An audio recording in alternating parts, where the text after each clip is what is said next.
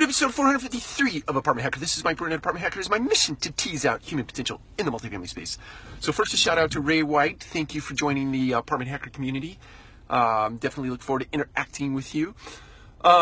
Today's message is really simple in nature, but very hard in practice. And that is, don't let busy get in the way of productive. I have to imagine many of you in the multifamily space, many of my multifamily friends, you run through your day, you run through your week, you run through your month, and at the end of a month you're taking stock and you realize that, hey, I didn't get a lot done, I didn't get a lot accomplished, I got a lot of busy stuff done.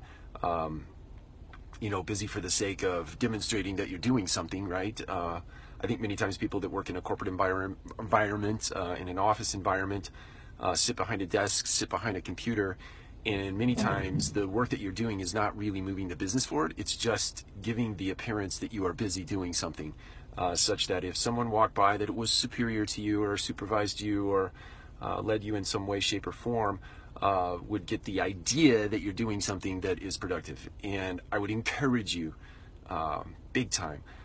I know for me, for whatever this is worth to you, for me, if I'm going to do focused work, I get out from behind my desk and I sit at a little round table in my office, and that is when I am doing focused work that is not busy. If I'm sitting behind my desk, many times I'm caught in the trap of email. I got to clear out the inbox. I got to get back to this person. I got to get back to that person. And many times, if I stop to think about it, the work that I'm doing behind the desk in the email inbox is not really moving the business forward. It's just simply processing something that is really non-consequential. So anyway, my encouragement to you is don't let busy get in the way of productivity, and don't be busy for the sake of demonstrating to someone that you are doing something that is productive when it really is not. So take care. We'll talk to you again soon.